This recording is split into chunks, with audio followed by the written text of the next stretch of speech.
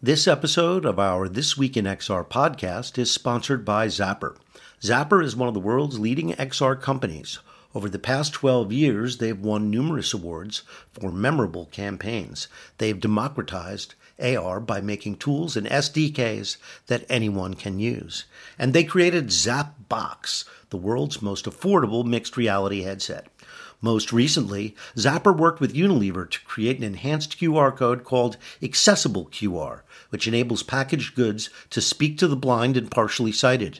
If you're thinking XR, give the team at Zapper a call or visit zapper.com to see how they can help you on your XR journey.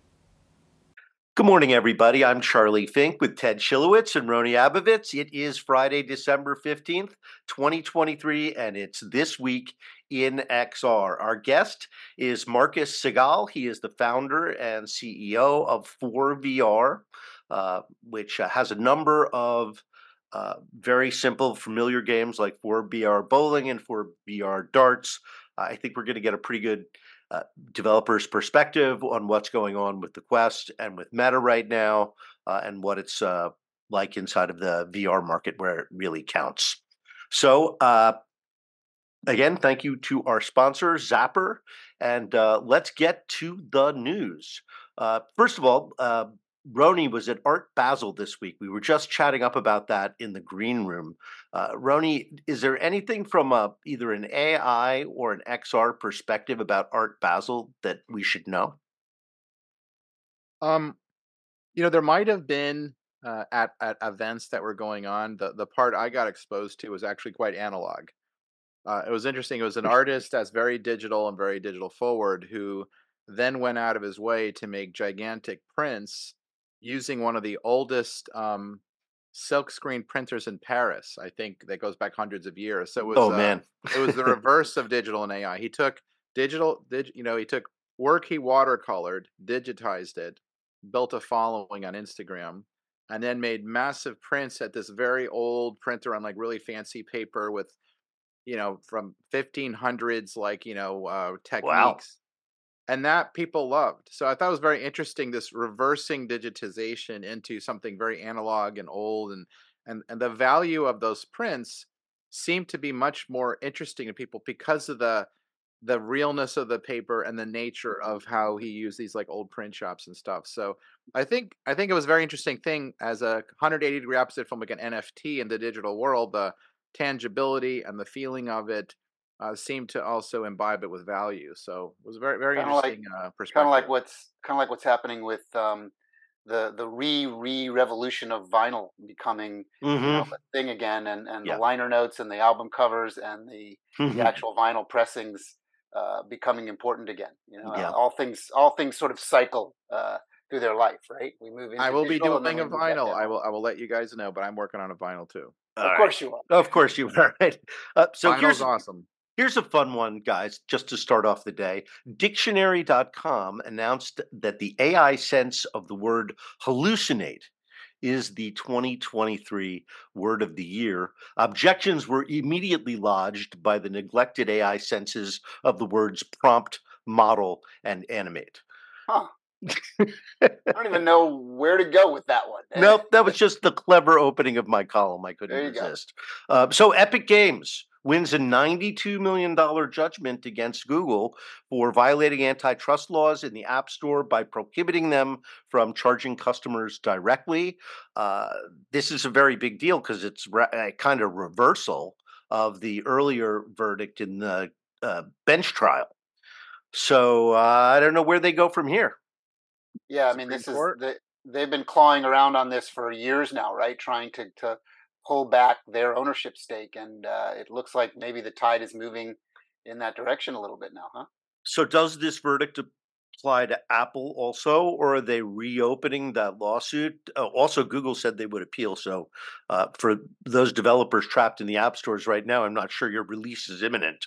But it does seem like this is going to become a bigger and bigger deal as Apple is drawn into it. I guess we'll have to see. I think this is one of those never-ending sagas, right? Where they're just going to keep working this and working this because the economics are so meaningful on both sides of the equation that they'd rather fight than settle.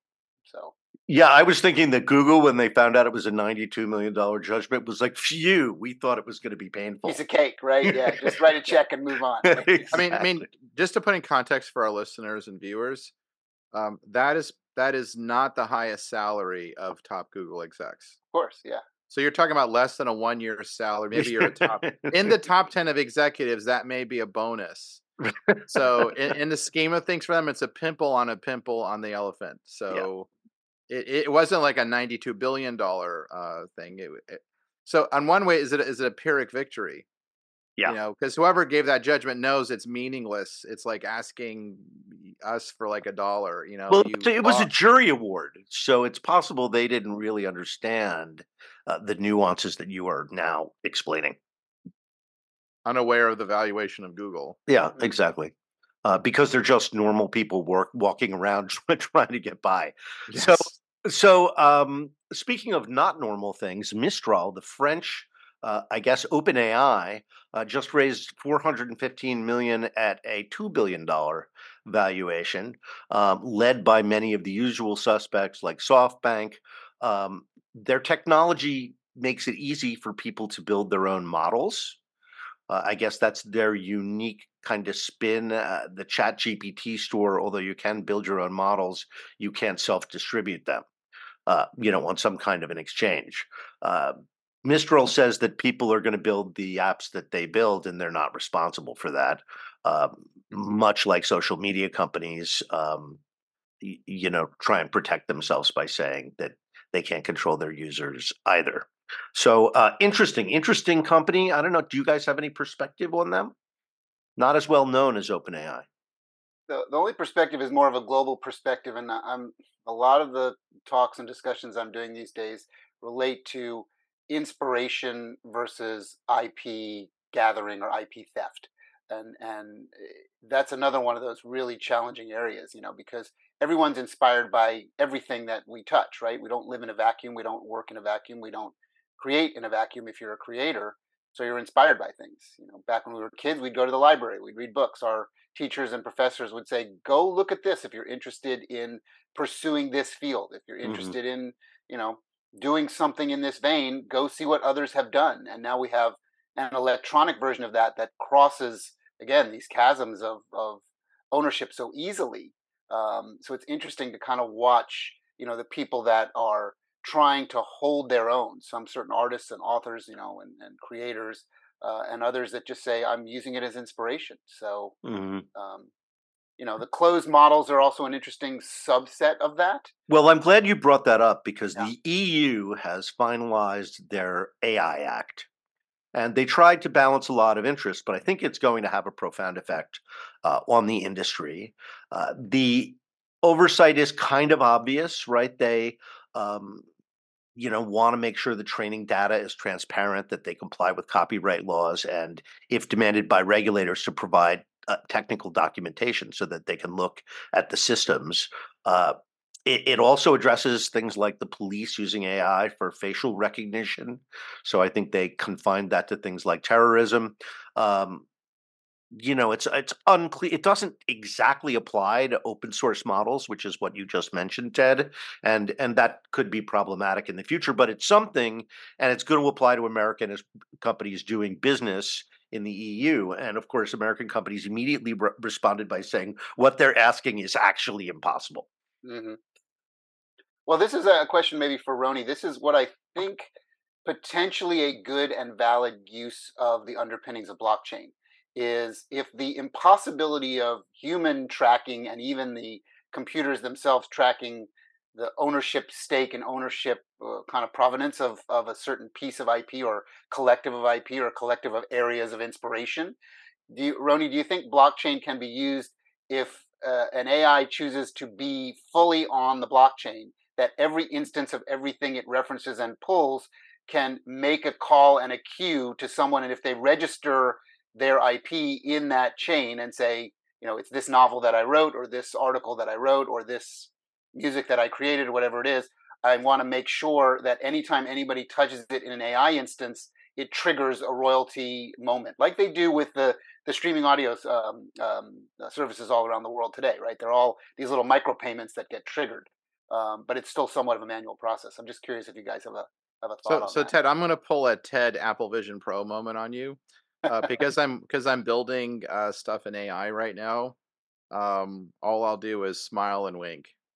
Okay, well, that's enough for me to know that that isn't a terrible idea, and someone will, maybe it's you or maybe it's others or a collective of people, will figure out a way to start compensating people for their work in a way that is just as modern as the AI technology that is Well, sort of cutting through listen, it right now. listen to this news story again, totally related to what you're talking about.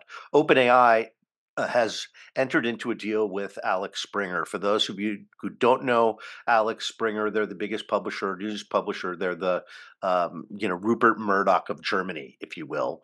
They also own Politico and Business Insider in the United States, which are very prestigious publications that are known for their original reporting and their deep research. So they're going to feed all of that into their GPT model, and it'll be totally, in terms of current events and news, it'll totally be licensed material. And there'll be some sort of pay gate. They'll Yeah. see a return on that investment based on that use case. So there you go. It's starting to come together. Yeah. Yeah. And so there's Yeah. another company. Sorry, go ahead, Ronnie. I was gonna say I know the CEO Matthias Doppler. They were actually Magic Leap investors too. So one of the things about them is they're very forward. They want to be very early into tech. It is a little, I'll tell you that a little weird from the perspective of, are they handing over the keys to the kingdom, um, or do they realize the keys will be taken anyway, so they're trying to benefit from it? I would think the latter. I would also think OpenAI, needs air cover. Yes. So maybe whatever they're paying Axel Springer, if it covers them for the whole news industry, it probably is well worth it. And others will follow, right? I mean, Exactly. it's a step in the direction. I mean, Twitter has Grok, right, which is kind of reading all of Twitter and reconstituting it for you in some weird way, right? So I mean, you're beginning to I've been see using that. it. I've been using it. It's a weak ass chat GPT, basically, that is Ooh, I like that. better for current events. Not completely accurate. You kind of have to click the links that it gives you. So it's kind of a Google search. Um, so that's where it is right now. I mean, supposedly I assume it'll keep getting better, but right now I paid for it and I'm not sure I'm going to keep paying for it because I have ChatGPT and other platforms. Mm. So I was going to mention Essential AI. They raised $56.5 million. That used to be a lot. They had raised $8 million previously, but again, it's AMD, Google, NVIDIA, and some other guys. So those are some pretty knowledgeable. They do a full stack to increase productivity and animate uh, business workflows. So and here's one we should hit. Marcus isn't in the green room yet. Tesla robot came out this week, and it can handle an egg without breaking it. At the same time, they're recalling 2 million Teslas because I they're know. overly concerned about the autonomous driving having too many incidents, as it were. By the way, Imagine having an accident with your robot. Well, it does happen, and robots can be very scary when they go wrong. So, Charlie, can I tell you the egg robot thing? It just reminded me of the very first year we had the Make a Robot at a conference. It was at the American Academy of Orthopedic Surgeons conference, and we were across the way from another company. It was a German company that had a big giant robot, and it was this idea of which robot can touch an egg carefully. And one was like peeling the shell off, and everyone was trying to show the egg somehow as the arbiter of somehow meaningfulness. And what we did is we had our robot touch the opposing CEO, our competitor at the time. We had our robot like kind of brush his nose. I'm like, the egg it could crush, but like having it do this very gently and us guaranteeing it's not going to hurt you is a different game. Will you let your robot do that? He was like, hell no. So that other robot went out of business. But the whole egg thing is like, I think people have been trying to use that for a long time. It doesn't tell you. It's a kind of Turing test for robots. Yeah, it is like the egg test. It's kind of funny, the robot egg test. All right, Marcus is in the green room, so let's bring him in and find out what's going on in the world of Meta developers. Right.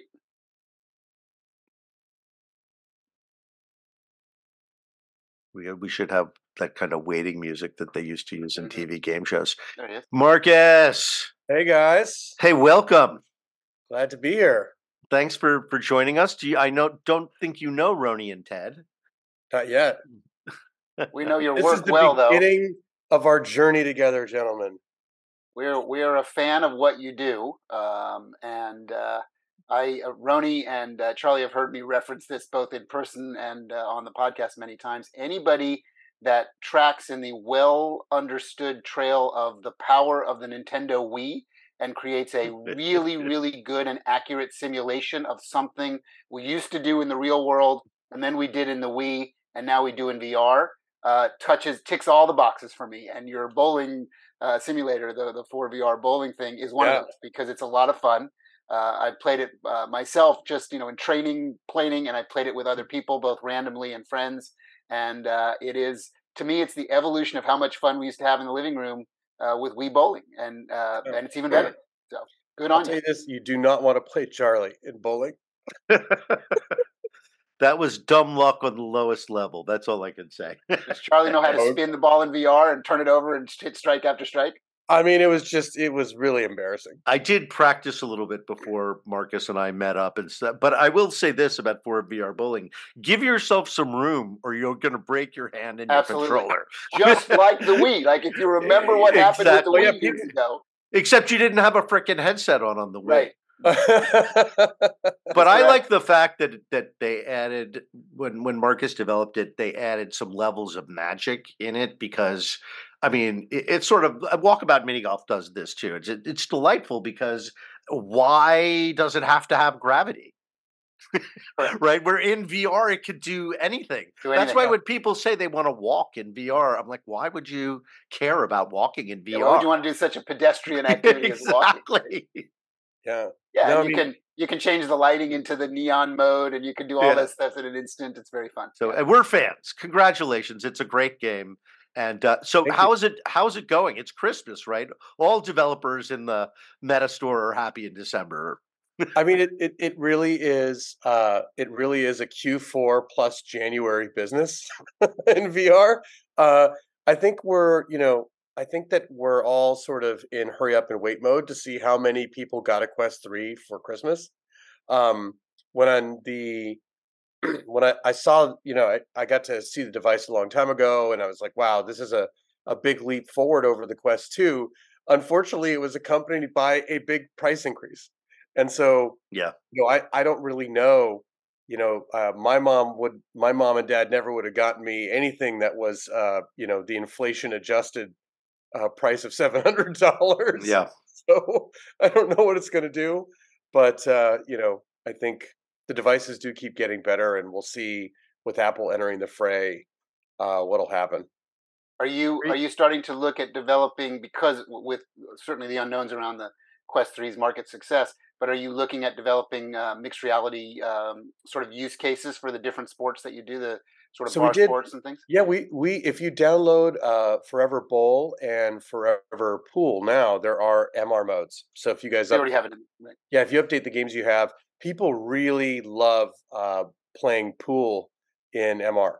Because it's in their living room, right, in their house. It's in their living room, and it's cool that you could have a pool table in your living room, even if your living room is small, and playing against somebody, and it just is really it's a really nice MR application.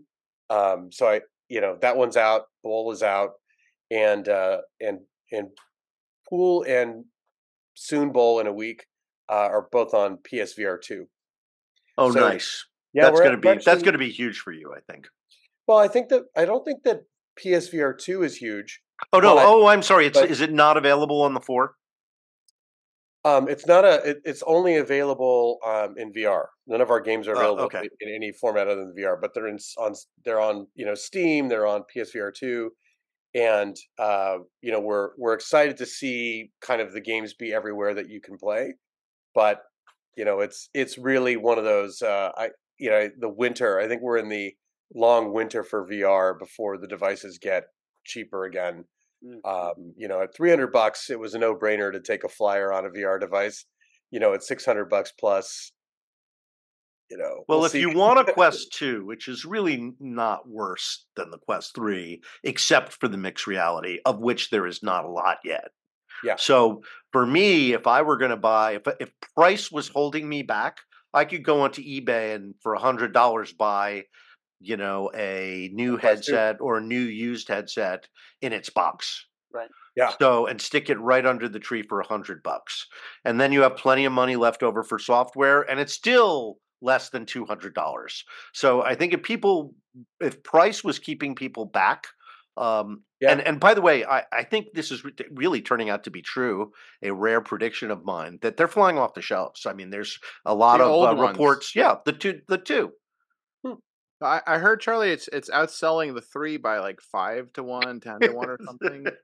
Well, they cut the price to $250, and a lot of retailers are, marking it down even more. I think I saw Walmart at $229. So again, if price was holding you back, yeah, that's a lot of device for $229. It really is. Right. It's kind of remarkable what the market will do when you've got a newer product, but still inventory of an older product. And I'm still using it. I've got to tell you, because I find that the 3 gets warm and it dries out my eyes. I don't mind the amount of warmth. I mean, it's only like an hour and a half of battery, but still, my eyes dry out.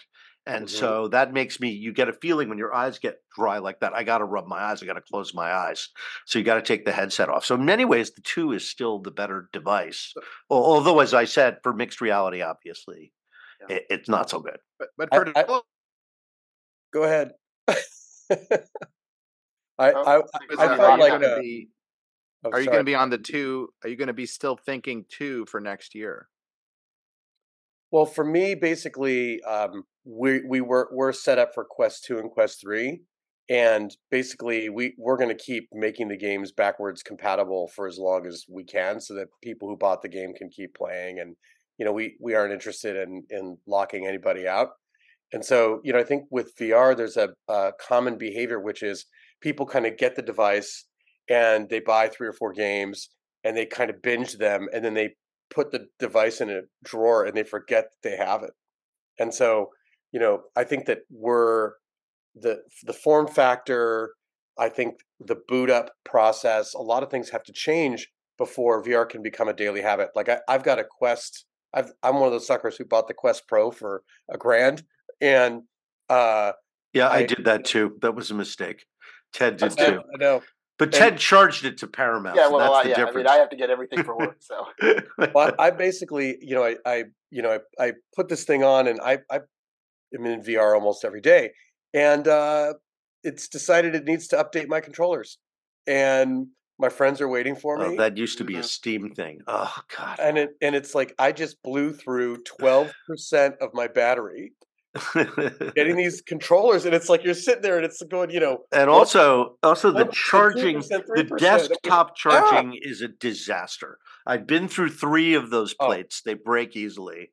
And as you said, there are charging issues. I love the open sides. I really do. It's always, especially as someone who wears glasses, I need extra air in there. Those aftermarket fans are great. They're like $30. Oh, really? I have to look at that. Yeah, I mean, it's another thing you've got to charge, but because of that, sort of heat management problem, I really can't do the fitness games or something like Beat Saber. After 15 minutes, I'm completely fogged. I can't. I produce too much moisture. I'm a supernatural fan. Yeah, I like to think my body is operating quite efficiently as I'm drenched in sweat.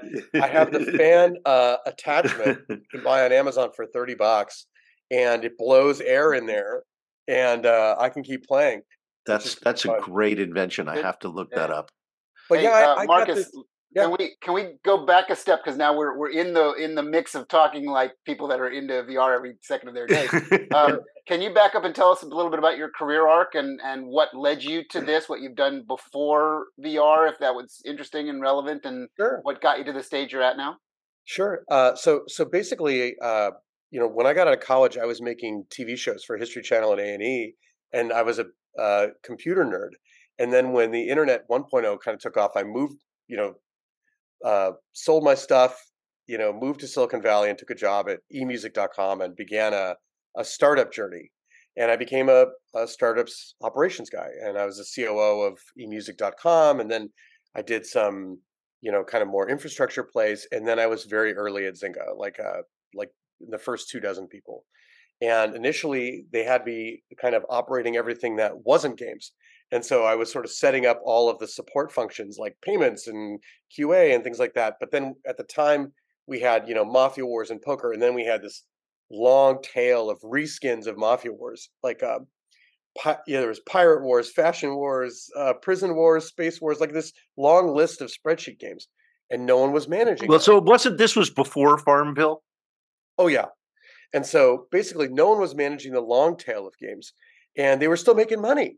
And it's like, hey, back then, Blockbuster still renting Flashdance. Like if the tape's making money on the shelf, like don't turn it off. And so I raised my hand and said, hey, I don't want to just run cost centers. Let me take these games. And so I got a handful of games and I started operating them. And it turned out I had a great passion for it and I really loved it. And so I moved over to the game side of the house. I became the COO of the game studios. And I always, operated, I kind of became the guy who ran the games that were on their way out. I was the long tail guy. And I had the experience of building a game hands-on from scratch. And I certainly had never worked on any game that was high fidelity. And so after I left Zynga, I, am figuring out what to do next. And there I am in the lockdowns, right? I'm locked down in a cabin in Northern California. And I'm like, okay, it's time. Like it's VR's time. And what I want to do right now is I want to play Wii sports with my friends who are all over the place. That's what I want to exist. And so I decided to create Forever Games to basically bring these games to market to sort of solve this problem. Did you raise capital to do this? Was it a totally self-funded thing, or? Yeah, I raised capital. I raised venture capital and some seed capital from friends who also wanted to get together and play. Right. And so, I some great investors like Justin Kahn and Emmett Shear from Twitch were in there. Mark Pincus from Zynga, like just a bunch of great people who were Those like, yes, this makes sense. Nice network to have. Yeah, it's a great network to have. But it was basically like, yes, this makes sense. So it was just a natural evolution play, basically, for you. You sort of moved from place to place. I'm curious if you know our friend Maureen, who is now at Baobab. She was a Zynga. Of course. Yeah. Of course. Maureen's a good friend and an incredible talent. I think she's a generational talent, actually. She knew when she was at Zynga. We used to talk about it. But by the way, just to digress for 1 second, when you meet her, have you met her, Ted? Oh yeah, many times. She is a very, very powerful person. Yes, she's a little bit like Roni. She's a force of nature. When she walks into the room, you're like, oh whoa. Yeah, she's got a lot going on. Yes, she definitely has the force on her side. Yeah, and even when we were at Zynga, she stood out for her, basically her analytical prowess, which is we were a data-driven shop. Of course. But she was the rare blend of incredible data chops, plus she's an artist. And we didn't have a lot of that. And we were not the friendliest place for such a person, because basically we would emulate, that's the word, for other games that were in the market, and we put out our version. So, at Zynga, when we made Farmville, there was a games in China that were doing well. And then a game called Farmtown came out in the U.S. and it got to 5 million DAU, and then we had to put together a team and respond. And we released Farmville in 12 weeks, and Farmtown was releasing new content once every 2 weeks, and we decided to release new content 5 times a week in 26 languages. And so you caught the Facebook wave just perfectly. Like you were sort of there at their inflection point where they went from college students to the entire world. I'm going to just say I don't know if this is controversial to say this, but I think that Zynga was actually a part of that happening because people started joining Facebook to play the games. Yeah. Facebook used to send us emails because they would forward emails because customer service, people thought that Facebook made the games. But Marcus, I remember that, and I remember asking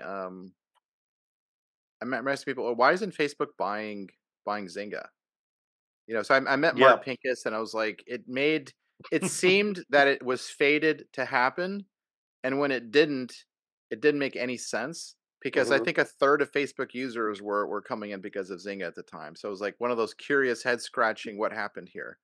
Yeah, I mean, it's I could only tell one side of the story. I couldn't tell Yeah. their side of the story, but I do think it was an interesting experience. I'll say this for Facebook. So, for all of us who've been in the game for a long time, like usually if you're a big customer, you buy a lot of a company's products or spend a lot of money on them, they might take you to a basketball game once in a while or Right. send you a fruit basket at the holidays. Like there's a lot of like, Oh, yeah. especially back then, there was a lot of like Oh, yeah. niceness, right? Yep. Not with Facebook. We were their biggest advertiser by a mile. By a mile. Never got a fruit basket, never got a card, never was taken to a basketball game or That's why people are fired and hired by email. Same Exactly. thing, right? I mean, it's like you're a number.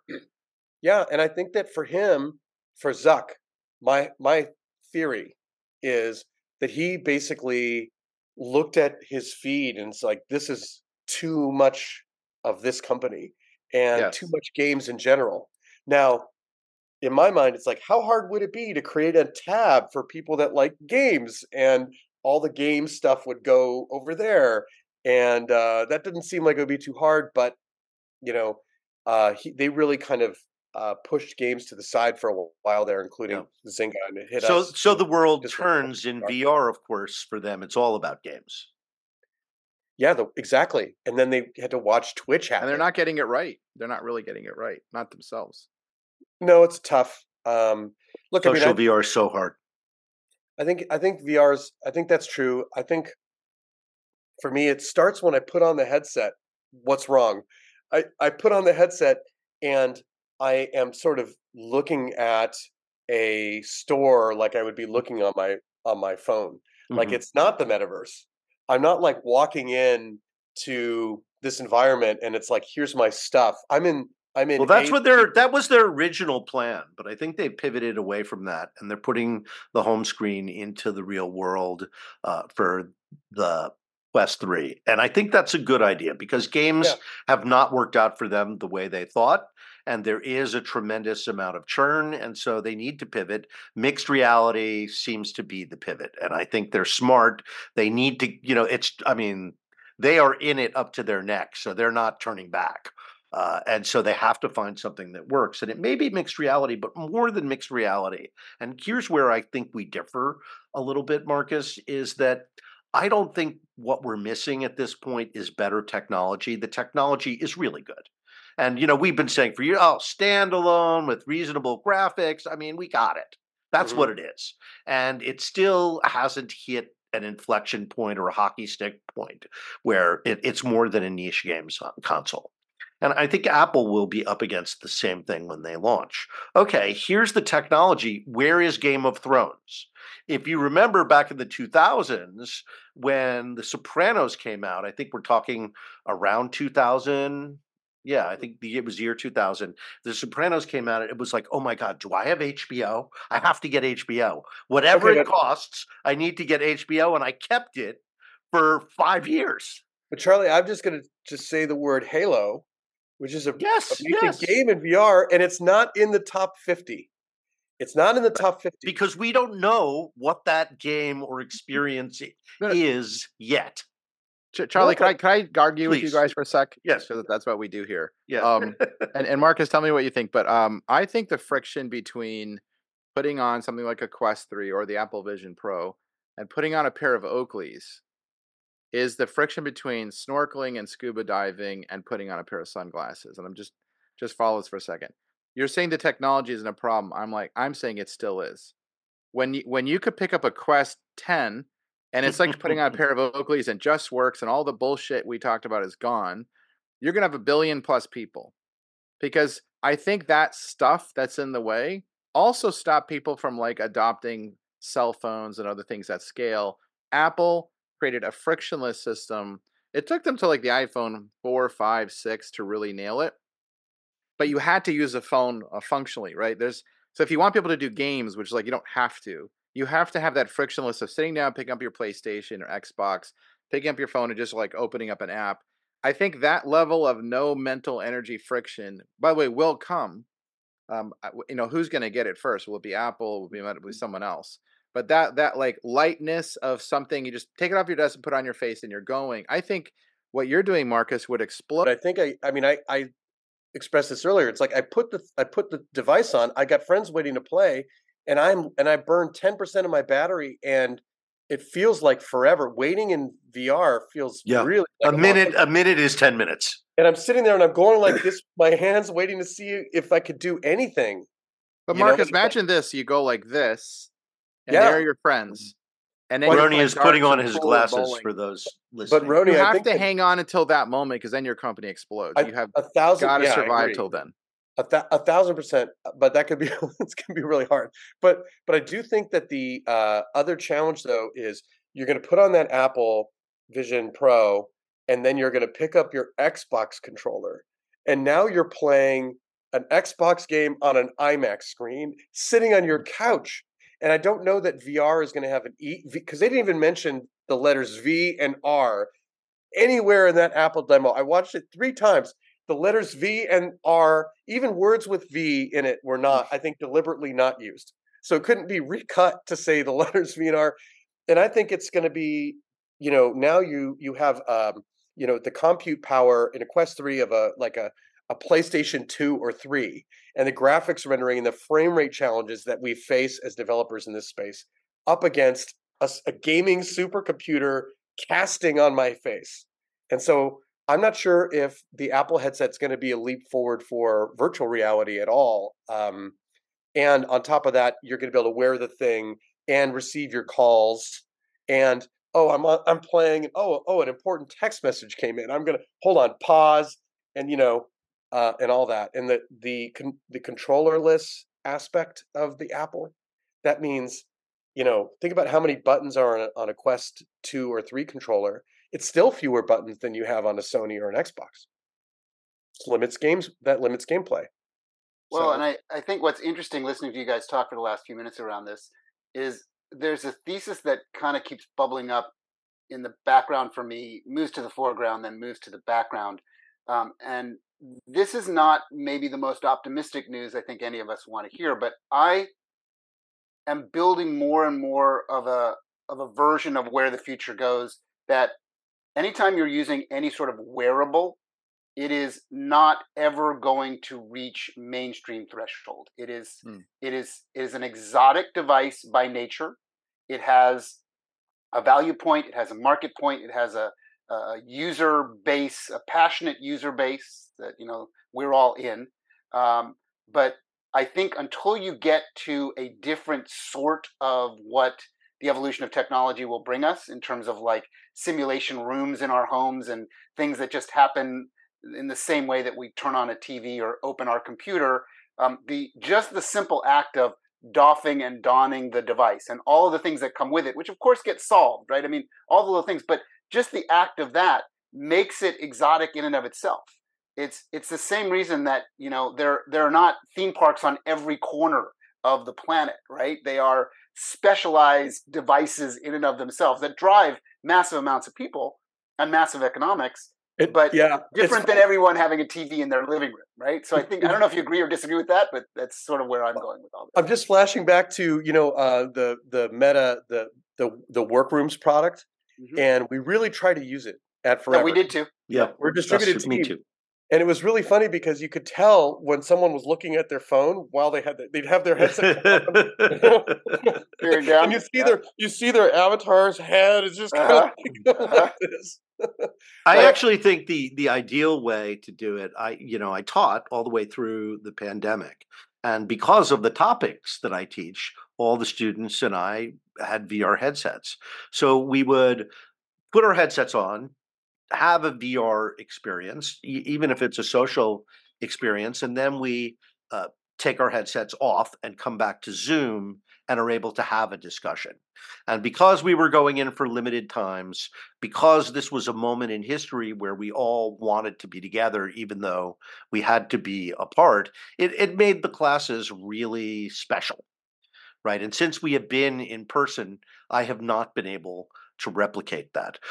That being said, it is rare to have that much of a student's attention in the physical world. They've come from something, they're going to something, they're involved with other people in whatever drama, be it sports or dating or whatever.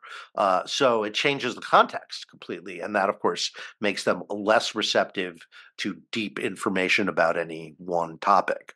But I think, there is a way to be remote, which doesn't have the downsides of Zoom or VR, but it is so specialized, and I can't make people do it. I can't replicate it just with one class. I need to have a whole semester to get people acclimated. But that combination of 2D and 3D seems to be a sweet spot. And I think maybe that's kind of where Apple is thinking they're going to position the Vision Pro. Right. Well, I think, Ted, is, the word you said something. You said the two words. Maybe they're one word with a hyphen. It depends on your way you do things. But mass market. Mm-hmm. And so the idea of mass market, the threshold for mass market, you and I maybe have different ideas about what that is. So, a PlayStation 5 is a mass market device. Do we agree? Oh, yes. Okay. And we agree that the iPhone is a mass market device. Massively massive. Okay. There's a big PlayStation big number 5, difference, right? PlayStation 5, 100 million. They'll sell 100 to 120 million of those in a 5 or 6 year cycle. And then there's a billion smartphones. Right. So there's actually 3 billion smartphones, but 3 billion smartphones. So, like so a billion and a half. A healthy market for VR could be 10, 15 million devices working. I still kind of consider that pseudo exotic though. Like it's more on the exotic side. Exactly. So I'd say is a PlayStation 5. I think that VR across multiple devices can get to the 100 million threshold in the next 5 years. Yeah, I agree with that. Yeah, but I do not think it will have. Unfortunately, the PlayStation 5. I read somewhere that they have an 85% activation rate, meaning 85% of the people that own a PlayStation 5 turn it on every month. And I think that, I don't know what it is. Meta will never say, but I don't know that it's above 20 or 25% active. So if they've sold 20 million of them, right. They got 4 million active user base. Hard to build a business if you're a developer. Made also more difficult when they give away free games that come with the headset. You're like, oh no, don't give away free games. Yeah. So I think that I think it will get to that 100 million unit number within 5 years. But I also thought that 3 years ago. So when I started my company. Yeah, it's interesting. I mean, these are interesting things that we think about and look at, all the time. Here's another vein of questioning I'm curious about, Marcus, in terms of like if listeners on this are looking to emulate you and your success in this world, maybe tell them about how big your team is, the level of success you feel like you've achieved. You're probably doing relatively okay economically, and you're supporting yourself and your family and your team, right? But how big is that as a group? Yeah, I mean, I'll tell you the journey. So basically, at the end of 2021, we were really crushing it. I mean, that was the Quest. The height of the pandemic. Quest 2. That was and we had ramped up to a team of about 42. Wow. And now we are a tiny but mighty team of like 20. And we are kind of right sized for the opportunity now. It is a blast to make games in VR, and the people that you get to work with are really passionate about it and they're believers. But it is a tough business right now, and it is near impossible right now to raise money for a VR startup. Mm-hmm. And so if you're going to raise money for VR to do something, I would just AI VR. Yeah, yeah, and I think something in the ed tech space, business applications are having an easier time getting funding. Like there's a company called Transfer that's doing really well. And so that's kind of the landscape right now. Is for games, it's tough. Well, it's interesting because you led me sort of into the next question. As you look at the evolution, Charlie and I talk very often about industrial applications being so successful. And with the level of simulation of those 20 developers and whoever markets and all that group that you've done on the commercial side, do you think about, I wouldn't call it a pivot, but a extension of what you do to have fun in VR, to bring that skill base into be productive in VR? This is what HoloGate did, right? During the pandemic, when their public space VR was essentially frozen, they started to take in defense work, and that's turned out to be more lucrative, and obviously it can scale in a way that location-based entertainment can't. So the continuing their location-based business, now that it's sort of coming back to life because they had a economically very attractive product, but the defense thing is exploding, and it's raised their valuation, and it enabled them to raise a round where no one in VR, as you said, Marcus, can get anyone's attention. Well, they almost use the VR as the consumer fun VR as an R&D platform in their real profit zone, which is an interesting. Marcus, I'm going to give you like unsolicited Lucy 5 cents on this. To raise anything right now from venture capital, unless you're going for some kind of like at scale AI. But here's where I think as a gaming company you can be funded. If you are multi-device and you have a really good team on VR, but you're on phones and tablets and other stuff, then you're risk balanced. And then however long it takes to get to 100 million, investors are cool. You're building your brand, you're building an audience, and you'll just like transfer them from like phone, PlayStation to VR. They would much rather fund that.